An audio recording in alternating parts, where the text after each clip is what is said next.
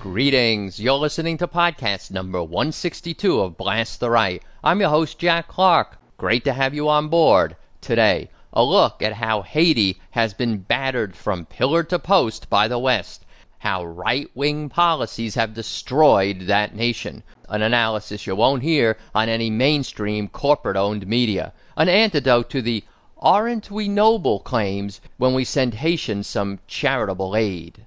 Let's get right into it.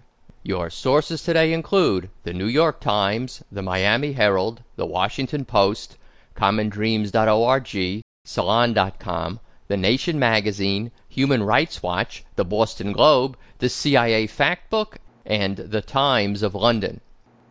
To start off, how about you take a listen to Bill O'Reilly's Talking Points memo from January 13th. That was the day after the earthquake walloped Haiti. I usually don't play such long clips, but you need to hear the whole thing. Hi, I'm Bill O'Reilly. Thanks for watching us tonight. Haiti, liberalism in America. That is the subject of this evening's Talking Points memo. A terrible earthquake, as you know, has crushed the Caribbean nation of Haiti, the poorest country in the Western Hemisphere. Reports say thousands are dead, and this beleaguered nation may completely collapse. Question is, how much should the world do to save Haiti? Now, some conservative commentators today pointed out it took President Obama 3 days to talk about the Christmas Day terror incident, but just hours to address the disaster in Haiti. Talking Points believes the president should have reacted quicker to the underwear bomber, but it is certainly appropriate for Mr. Obama to address Haiti quickly. The United States is a noble nation, and the world needs to hear that over and over and over. Already, the U.S. Coast Guard is saving lives in Haiti, and America will respond generously to this devastation. We always do. Always. Now, as far as Haiti is concerned, the USA has given that country more than $1 billion over the past 5 years. Compare that to the World Bank, which has donated about $300 million over the same time. It is clear America is very concerned about the world's poor. And Talking Points would like to know how much money Russia and China have donated. I myself donate money to the Haitian Health Foundation run by a Connecticut patriot, Dr. Jerry Lowney. I give the money directly to the doctor because I know if I send it to the island, Haitian authorities will most likely steal it. And therein lies the problem with Haiti, massive corruption. There are 9 million Haitians on the island, so there's enough aid to provide for all of them. The nation could be a tourist mecca. It is rich in folklore and culture, including voodoo. It has the Caribbean Sea and very nice people. But there is little tourism in Haiti. My travels there have been illuminating. Only half the population can read and write. Unemployment's more than 50%. Most Haitians live on less than $2 a day. No matter how much charity is given, no matter how many good intentions there are, Haiti will remain chaotic until discipline is imposed. Many liberals don't want to hear that. They believe a nanny state can provide, but it can't. No society will prosper unless there are rules of conduct, mandatory education, and fairness by those in power. None of that happens in Haiti. And so the USA will once again pour millions into that country, much of which will be stolen. Once again, we will do more than anyone else on the planet. And 1 year from today, Haiti will be just as bad as it is right now. And that's a memo. Okay, O'Reilly gives you the corporate media take on Haiti. Now you're going to hear the truth. Here's an overview of what you're going to find out. Quote, Haiti's vulnerability to natural disasters, its food shortages, poverty, deforestation, and lack of infrastructure are not accidental. To say that it is the poorest nation in the Western Hemisphere is to miss the point. Haiti was made poor by France, the United States, Great Britain, other Western powers, and by the IMF and the World Bank. Haiti's every attempt at self-government has been undermined by the West, particularly France and the United States. Close quote. Before we get into this, I want to remind you about my 4 pillars concept. It's my analysis of the major ways the first world economically exploits the third world. The 4 pillars are how the right effectuates the supreme right-wing directive: transfer wealth from everyone else to the already rich. I go over these 4 pillars in detail in podcast 137. That's a seminal podcast that I urge you to listen to if you haven't. In short, the 4 pillars are: 1. Sweetheart contracts for natural resources. 2. Unfair conditions of international trade. 3. Dubious loans that ensnare third world countries on a debt treadmill. And 4. Imposition of so-called structural adjustment programs. You'll see how at least 3 of these right-wing methods were employed in the destruction of the Haitian nation by the West.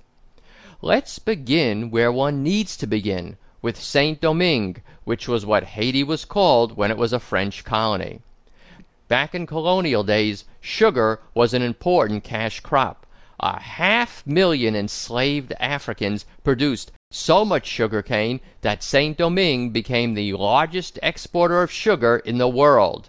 The French nation was enormously enriched. The French imposed brutal conditions on the slaves. So many died that tens of thousands of new slaves had to be imported every year to maintain production. Well, the slaves revolted in 1791. They defeated Napoleon and 2 other Western armies. It was a savage war. One of the rebelling slaves' slogans was, "Burn houses, cut off their heads." This was the only successful slave revolt in history. When Haiti declared independence in 1804, it became the first black republic in the world. Remember, in the Bible, God had to intervene to make the Israelites' escape from slavery successful. Haitians didn't have a deity performing the equivalent of the 10 plagues or of parting the Red Sea for them. They did it on their own, against the superpowers of the day. And there's the rub. Much of the wealth of the world's superpowers was based on the labor of enslaved Africans. What would happen if other slaves got ideas? Slaveholders in the United States were truly terrified that the rebellion could spread a few hundred miles northward and endanger their Dixie paradise. So America refused to recognize Free Haiti for 6 decades. But non-recognition was the least of it. The United States and France imposed a crippling trade embargo on Haiti. Even worse, 12 French warships with 150 cannon surrounded the devastated island and demanded reparations for the loss of the slaves and the income they would have produced. Haiti had no defense, no navy, no protection against any onslaught from offshore cannon fire. So it was forced to agree to pay the reparations the French demanded. It was an obscene sum, 150 million francs. 5 times the value of all of Haiti's exports. The formerly enslaved Haitians, worked to death for centuries, now had to pay for their freedom. To make its payments, Haiti had to take out loans from U.S., German, and French banks at extortionate rates. At times, 80% of the Haitian national budget went to these reparation payments. It took 122 years for Haiti to pay off the debt, until 1947, a debt that not a single franc should have been paid for. Haiti was essentially destroyed by the West from its very beginning. Quote, "Money that might have been spent on building a stable economy went to foreign bankers. Haiti's economy was hopelessly distorted, its land deforested, mired in poverty." Close quote. This all reminds me of what happened after the Sandinista Revolution in Nicaragua in 1979. Unlike U.S.-supported dictators, the Sandinistas governed in the interests of the poor majority. The U.S. did all it could to destroy that country and make it ungovernable by the Sandinistas. The threat of a good example could not be tolerated. Back to Haiti. Beyond the sheer economic devastation inflicted upon that nation, the embargo and forced reparations also helped lead to a terribly malformed Haitian political structure. Quote, "Haiti's peculiar political system took shape, mirroring in distorted form, like a wax model placed too close to the fire, the slave society of colonial times. At its apex, the white colonists were supplanted by a new ruling class made up largely of black and mulatto officers. Though these groups soon became bitter political rivals, they were as one in their determination to maintain in independent Haiti the cardinal principle of governance inherited from Saint-Domingue, the brutal predatory extraction of the country's wealth by a chosen powerful few. Fragility of rule and uncertainty of tenure multiplied the imperative to plunder." Close quote. If all this sounds horrible, there's a lot more to come. Stay tuned. So you wear the vestments of ill-gotten legacy, bankrolled by CEOs, endowed by Christian destiny. You give us empty words and flags to rally around, but the rest of it don't seem to trickle down to streets of hopeless faces, mortgaged and foreclosed, downsized part-time jobs forsaken by the HMOs, sucking up the welfare when there's more to subsidize, and they won't just go away if you ask nice. Kill the poor, gonna cap right in their brain. Ain't no room in this utopia for evidence it ain't. On the BPs or the soccer moms declare your holy war before they claim our inheritance. You better kill the poor.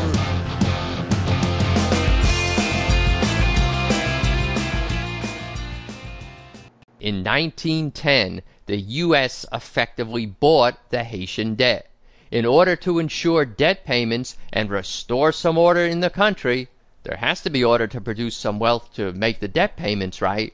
In 1915, we invaded and occupied Haiti for 19 years. We installed a puppet government, changed the Constitution to allow foreigners to own land, took over the economy, and, according to an article in the Miami Herald, instituted a system of compulsory labor for poor Haitians. And anyone who resisted the occupation, they were crushed with military force. Over 2,000 Haitians were killed in one battle alone. As an aside, it seems that our interventions come in clusters. We also invaded and occupied Nicaragua during that time period, from 1912 to 1933, for example. In a mid-century cluster, we overthrew the Iranian government in 1953, the Guatemalan government in 1954, and in 1956 refused to allow elections promised under the Geneva Accords to take place in Vietnam. You're of course presently familiar with our invasions and occupations of Iraq and Afghanistan. More to come, I fear. Yemen, anyone? Anyway, you can imagine the mess we left behind in Haiti when we pulled our troops out in 1934. America to the rescue again. Under CIA direction in 1956, Francois Papa Doc Duvalier was installed as president for life. His Tonton Macoute death squads killed tens of thousands of Haitians. In 1971, after Papa Doc died, his even worse son, nicknamed Baby Doc, took over. He stole hundreds of millions of dollars from the national treasury. And, let me not forget to mention, father and son ran up hundreds of millions of dollars in international debt. Seeing the world through right-wing colored glasses, the U.S. supported the Duvaliers for 29 years, considering them bulwarks against Castro's communist Cuba. Then what happened?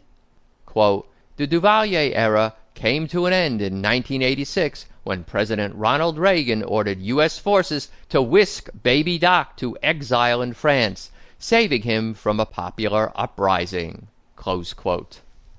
Several years of instability followed until an event second in import only to the 1791 slave revolt occurred. Nearly 2 centuries later, in 1990, Haitians, in an internationally recognized democratic election, chose a priest, a very popular priest, Jean-Bertrand Aristide, as president. And the liberation theology preaching Aristide didn't want to follow our orders on how to rule. He actually wanted to spend money to help the starving, disease-ridden poor majority who had elected him. So, merely 9 months into Aristide's term, the George H.W. Bush administration overthrew him. A CIA-backed junta led by a U.S. military-trained Haitian Army officer took power. Once Bill Clinton became president, congressional Democrats pressured him to restore Aristide to power. Clinton, through the threat of military intervention, did so. But, surprise, surprise, the U.S. followed the Haitian historical pattern by forcing Aristide to accept onerous economic reforms. Now, here comes George W. Bush. The U.S., joined by Canada and France, started pressuring Aristide, for example, by cutting off international aid. We wanted to topple his government by further destroying the economy and making the country ungovernable. Then Aristide really sealed his fate. He demanded restitution from France, including interest, for those reparations the Haitians had made at gunpoint. The sum came to over $21 billion. Mere months later, Aristide faced an armed rebellion, and the Bush administration flew Aristide out of the country into exile. There's a lot of evidence that right-wing Republicans in Congress, led by Senator Jesse Helms, played the lead role in fomenting opposition to Aristide during this time period and sabotaging his rule. There's also evidence that the GOP's Haitian contacts played a leading role in the violent insurgency that overthrew Aristide. Max Blumenthal wrote a long piece for Salon.com setting forth the evidence. The article is entitled, "The Other Regime Change. Did the Bush Administration Allow a Network of Right-Wing Republicans to Foment a Violent Coup in Haiti?" There's no time here to get into all the gory details. I'd suggest you go check out the article if the subject is of particular interest to you. Now, the U.S. government will deny being involved in either the 1991 or 2004 coups. But given our 100-year history in Latin America, if you believe that, I have a large metal structure in an aquatic setting in New York that I'd like to sell you. Please email me at rational@roadrunner.com for the particulars. A couple of asides here. Do you find it as fascinating as I do that first Papa Bush waged war against Iraq and overthrew Aristide in Haiti, and then his son George W. Bush also waged war against Iraq and overthrew Aristide in Haiti? Also, you should be aware of the outrageous conduct of our nation in the case of Emmanuel Constant. He was a Haitian mass murderer who founded a paramilitary group called the Front for the Advancement of Progress in Haiti, or FRAP. When Aristide was overthrown in 1991, FRAP was the organ of state terror used by the resulting dictatorship in those years of the early 90s. Thousands of Haitians were killed in order to terrorize the population into submission. Emmanuel Constant was tried in absentia on charges that he had helped mastermind the 1994 massacre, convicted, and sentenced to life in prison. The United States has repeatedly refused Haiti's requests to extradite Constant. And get a load of this. In 2008, Emmanuel Constant was sentenced to up to 37.5 years in jail in the U.S. for his role in a mortgage fraud scheme. Speaking of ripping off people, remember the 4 pillars I mentioned at the beginning of today's show?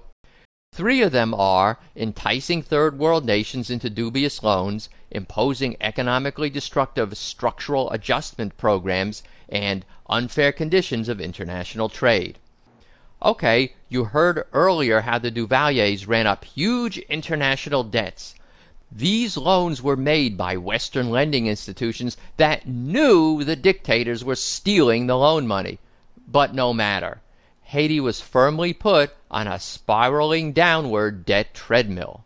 Money that could have gone to help the Haitian people instead went to international bankers and the like. It's progressives worldwide who fight for third world debt relief. You can check out podcasts 90 and 121 about that. Structural adjustment programs are right-wing type economic policies imposed on third world nations by the International Monetary Fund, the IMF, and other global financial institutions as a condition for assistance. Among the usual elements of a structural adjustment program are cutting subsidies for basic goods, cutting social spending, shrinking government, privatization, elimination of tariffs, and elimination of restrictions on foreign ownership of businesses. A bit of info about an especially egregious element in the International Monetary Fund's impoverishment of Haiti. The IMF forced Haiti to virtually eliminate tariffs on rice. Hundreds of thousands of tons of cheaper U.S. government-subsidized rice, and sugar as well, flooded the Haitian market. Haitian farmers went bankrupt. Haiti went from exporting rice and sugar to importing these products. Countless thousands of Haitian farmers went bankrupt and fled the countryside, migrating to the slums of the capital city. There they can provide cheap labor for garment industry sweatshops. So the IMF basically destroyed Haitian agriculture. Of course, the unfair conditions of international trade vis-a-vis Haiti took the form of the U.S. subsidizing its own rice and sugar production, lowering the price so foreign competitors could be eliminated. What's the upshot of all this abuse of Haiti by the West through the ages? How poor is Haiti? 50% of Haitian children suffer from malnutrition. Its infant mortality rate is 10 times that of the United States. If Haiti had the same infant mortality rate as the United States, 14,000 Haitian infants would live, not die, every year before they reached 1 year old. Already rock bottom, Haitian per capita income has actually been dropping. Yet, in 2003, for example, Haiti spent over $57 million to pay off its debt run up by the dictators, while total foreign aid for social services was less than $40 million. As one commentator astringently put it, quote, "In other words, under a system of putative benevolence, Haiti paid back more than it received." Close quote. Along these lines, in light of the Haitian earthquake disaster, has the IMF mended its ways? No. Reports are new IMF assistance will come with the usual structural adjustment program right-wing economic policy strings attached. Keep on exploiting Haiti, no matter how beaten and bloody the Haitian people are. In a moment, we'll wrap things up.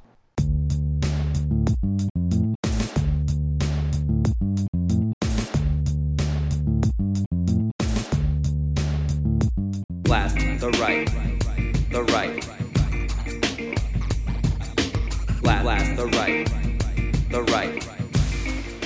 Your 1-minute voting report. Did you know that iTunes is where most people go to find podcasts? When someone is looking for a political show, I want them to see Blast the Right on the first page they come to. To get on the iTunes News and Politics featured page, we need lots of 5-star reviews and 5-star ratings in the iTunes Music Store. So, if you haven't done so already, please write a 5-star review or click a 5-star rating for Blast the Right in the iTunes Music Store. You only have to do it once. It stays up there forever, countering the right-wing 1-star sabotage reviews. Over at PodcastAlley.com, we're on the national top 10 this month, and I'd like to keep it that way. Voting starts anew there each month, so if you haven't done so already, you can take 10 seconds and vote for Blast the Right at PodcastAlley.com this month, and next month you can remember to do so as well. If you forget, I'll be sure to remind you. Thanks for all your help.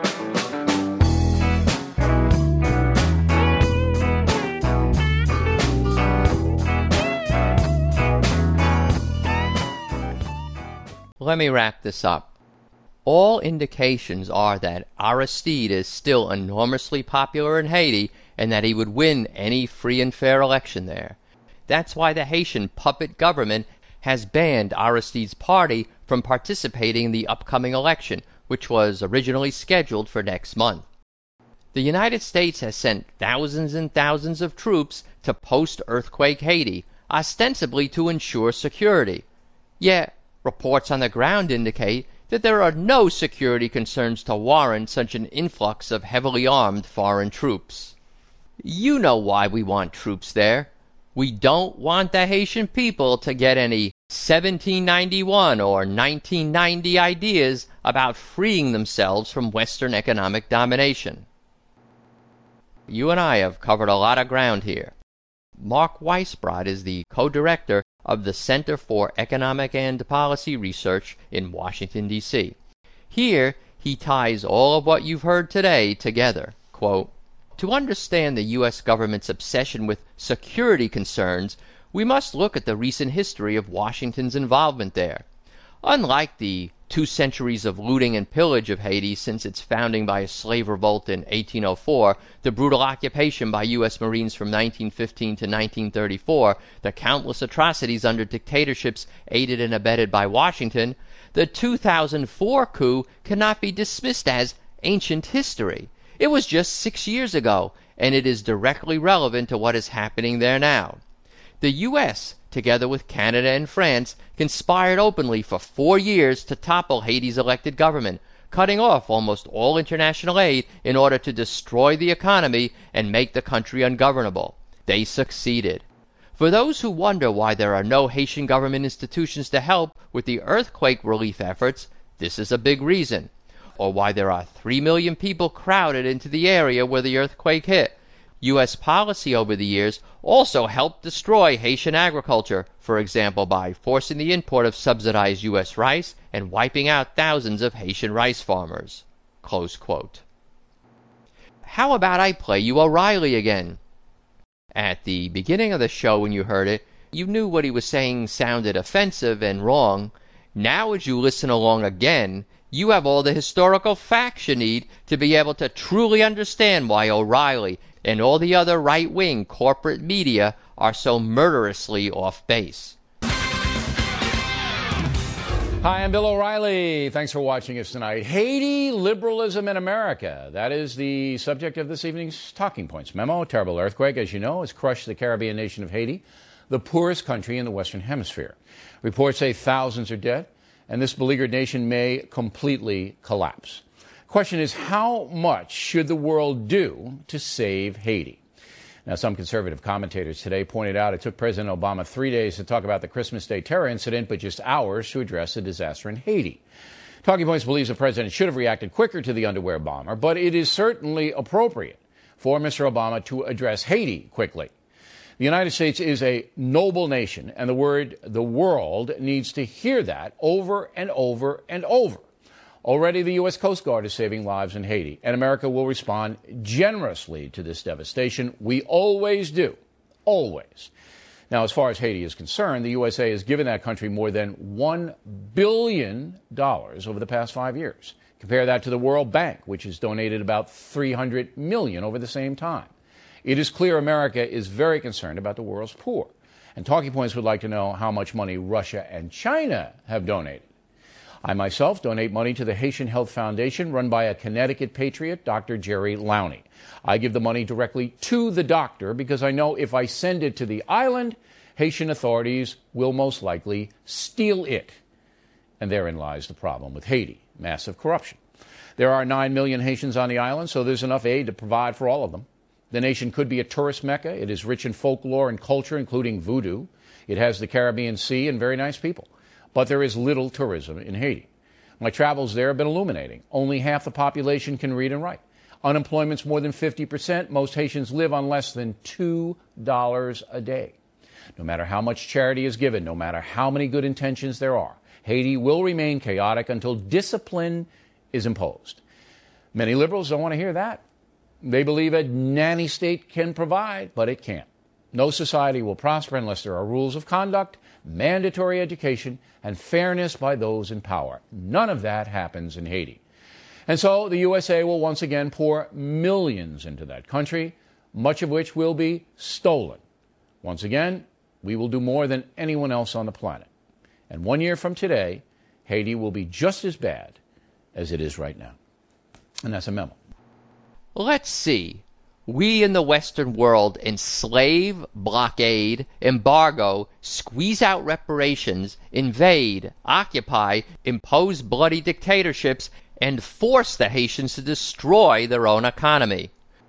We're up to our eyeballs in Haitian blood.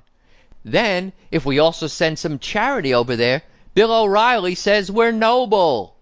And O'Reilly proclaims the Haitians need discipline. No, the Haitians don't need discipline, although they do need the fair government O'Reilly briefly and disingenuously mentions without acknowledging, perhaps not even knowing about, the history you've heard a bit about here today. No, what Haitians need is economic and political justice. Here are 8 steps for progressives to demand. 1. Make future aid to Haiti in the form of grants, not loans. 2. Hire Haitian workers at good wages in all reconstruction projects. 3. Cancel all of Haiti's international debt. 4. End the IMF imposition of structural adjustment right-wing economic policies on Haiti. 5. Throw open U.S. markets to Haitian crops and manufactured goods. 6. Pay $21 billion in restitution to Haiti for the illegitimate reparations it was forced to pay to France and other Western powers for 122 years. 7. Lift the ban on Aristide's political party. 8. Allow Aristide to return to Haiti. I know, you may well be thinking, fat chance of these 8 policy prescriptions being implemented any time soon. But I want you to put things in perspective. The Haitian people suffered and worked diligently for 200 years after their slave revolt before they could democratically elect their first president. Unfortunately, progress is often not something you can measure in your own lifetime. But for it to ever occur, you have to keep working for it. Take heart and actively take the side of the Haitian people and all other peoples in the Third World struggling to breathe free. Well, that'll about wrap it up for today. If you like what you heard, please tell a friend, tell 10 friends about Blast the Right, vote for Blast the Right at podcastalley.com, and of course write a 5-star review or click a 5-star rating for Blast the Right in the iTunes Music Store. Thanks to Ellen in Kansas City for help with this week's show. Music credits. The break music was Kill the Poor by Matthew Grimm and the Red Smear, The Schnee Speaks by KG House combined with the alternate Blast the Right theme by Nye's Music, and Not the One Blues by Burnshee Thornside. We'll close with a little bit of Peter Finch as Howard Beale in the classic film Network, combined with No Justice, No Peace by Machiavelli. Links to all the music I play on Blast the Right can be found on my music resources page. Links to all the statistics and quotations I use can be found on my data resources page. I'm also now posting transcripts of each show. All of these can be found linked to off the main podcast homepage. You get to the main podcast homepage by typing Blast the Right into Google, and I'm the first result. I love getting your email. I read every one, and I'm doing my best to reply to everyone. My address is rational@roadrunner.com. You can also call in and leave a message for me to play on the show. Just dial 310-933-5891 and leave your message. Another way to leave a message is on Skype. My Skype name is Jack from Blast the Right. So, until next time, I'll sign off and say I love you all, including all you right-wing misguided souls. You've got to get mad. You've got to say, I'm a human being. God damn it. My life has value. So, I want you to get up now. I want all of you to get up out of your chairs. I want you to get up right now and go to the window, open it, and stick your head out and yell, I'm as mad as hell, and I'm not going to take this anymore. We're mad as hell, and we ain't gonna take it anymore. No justice, no peace. We're mad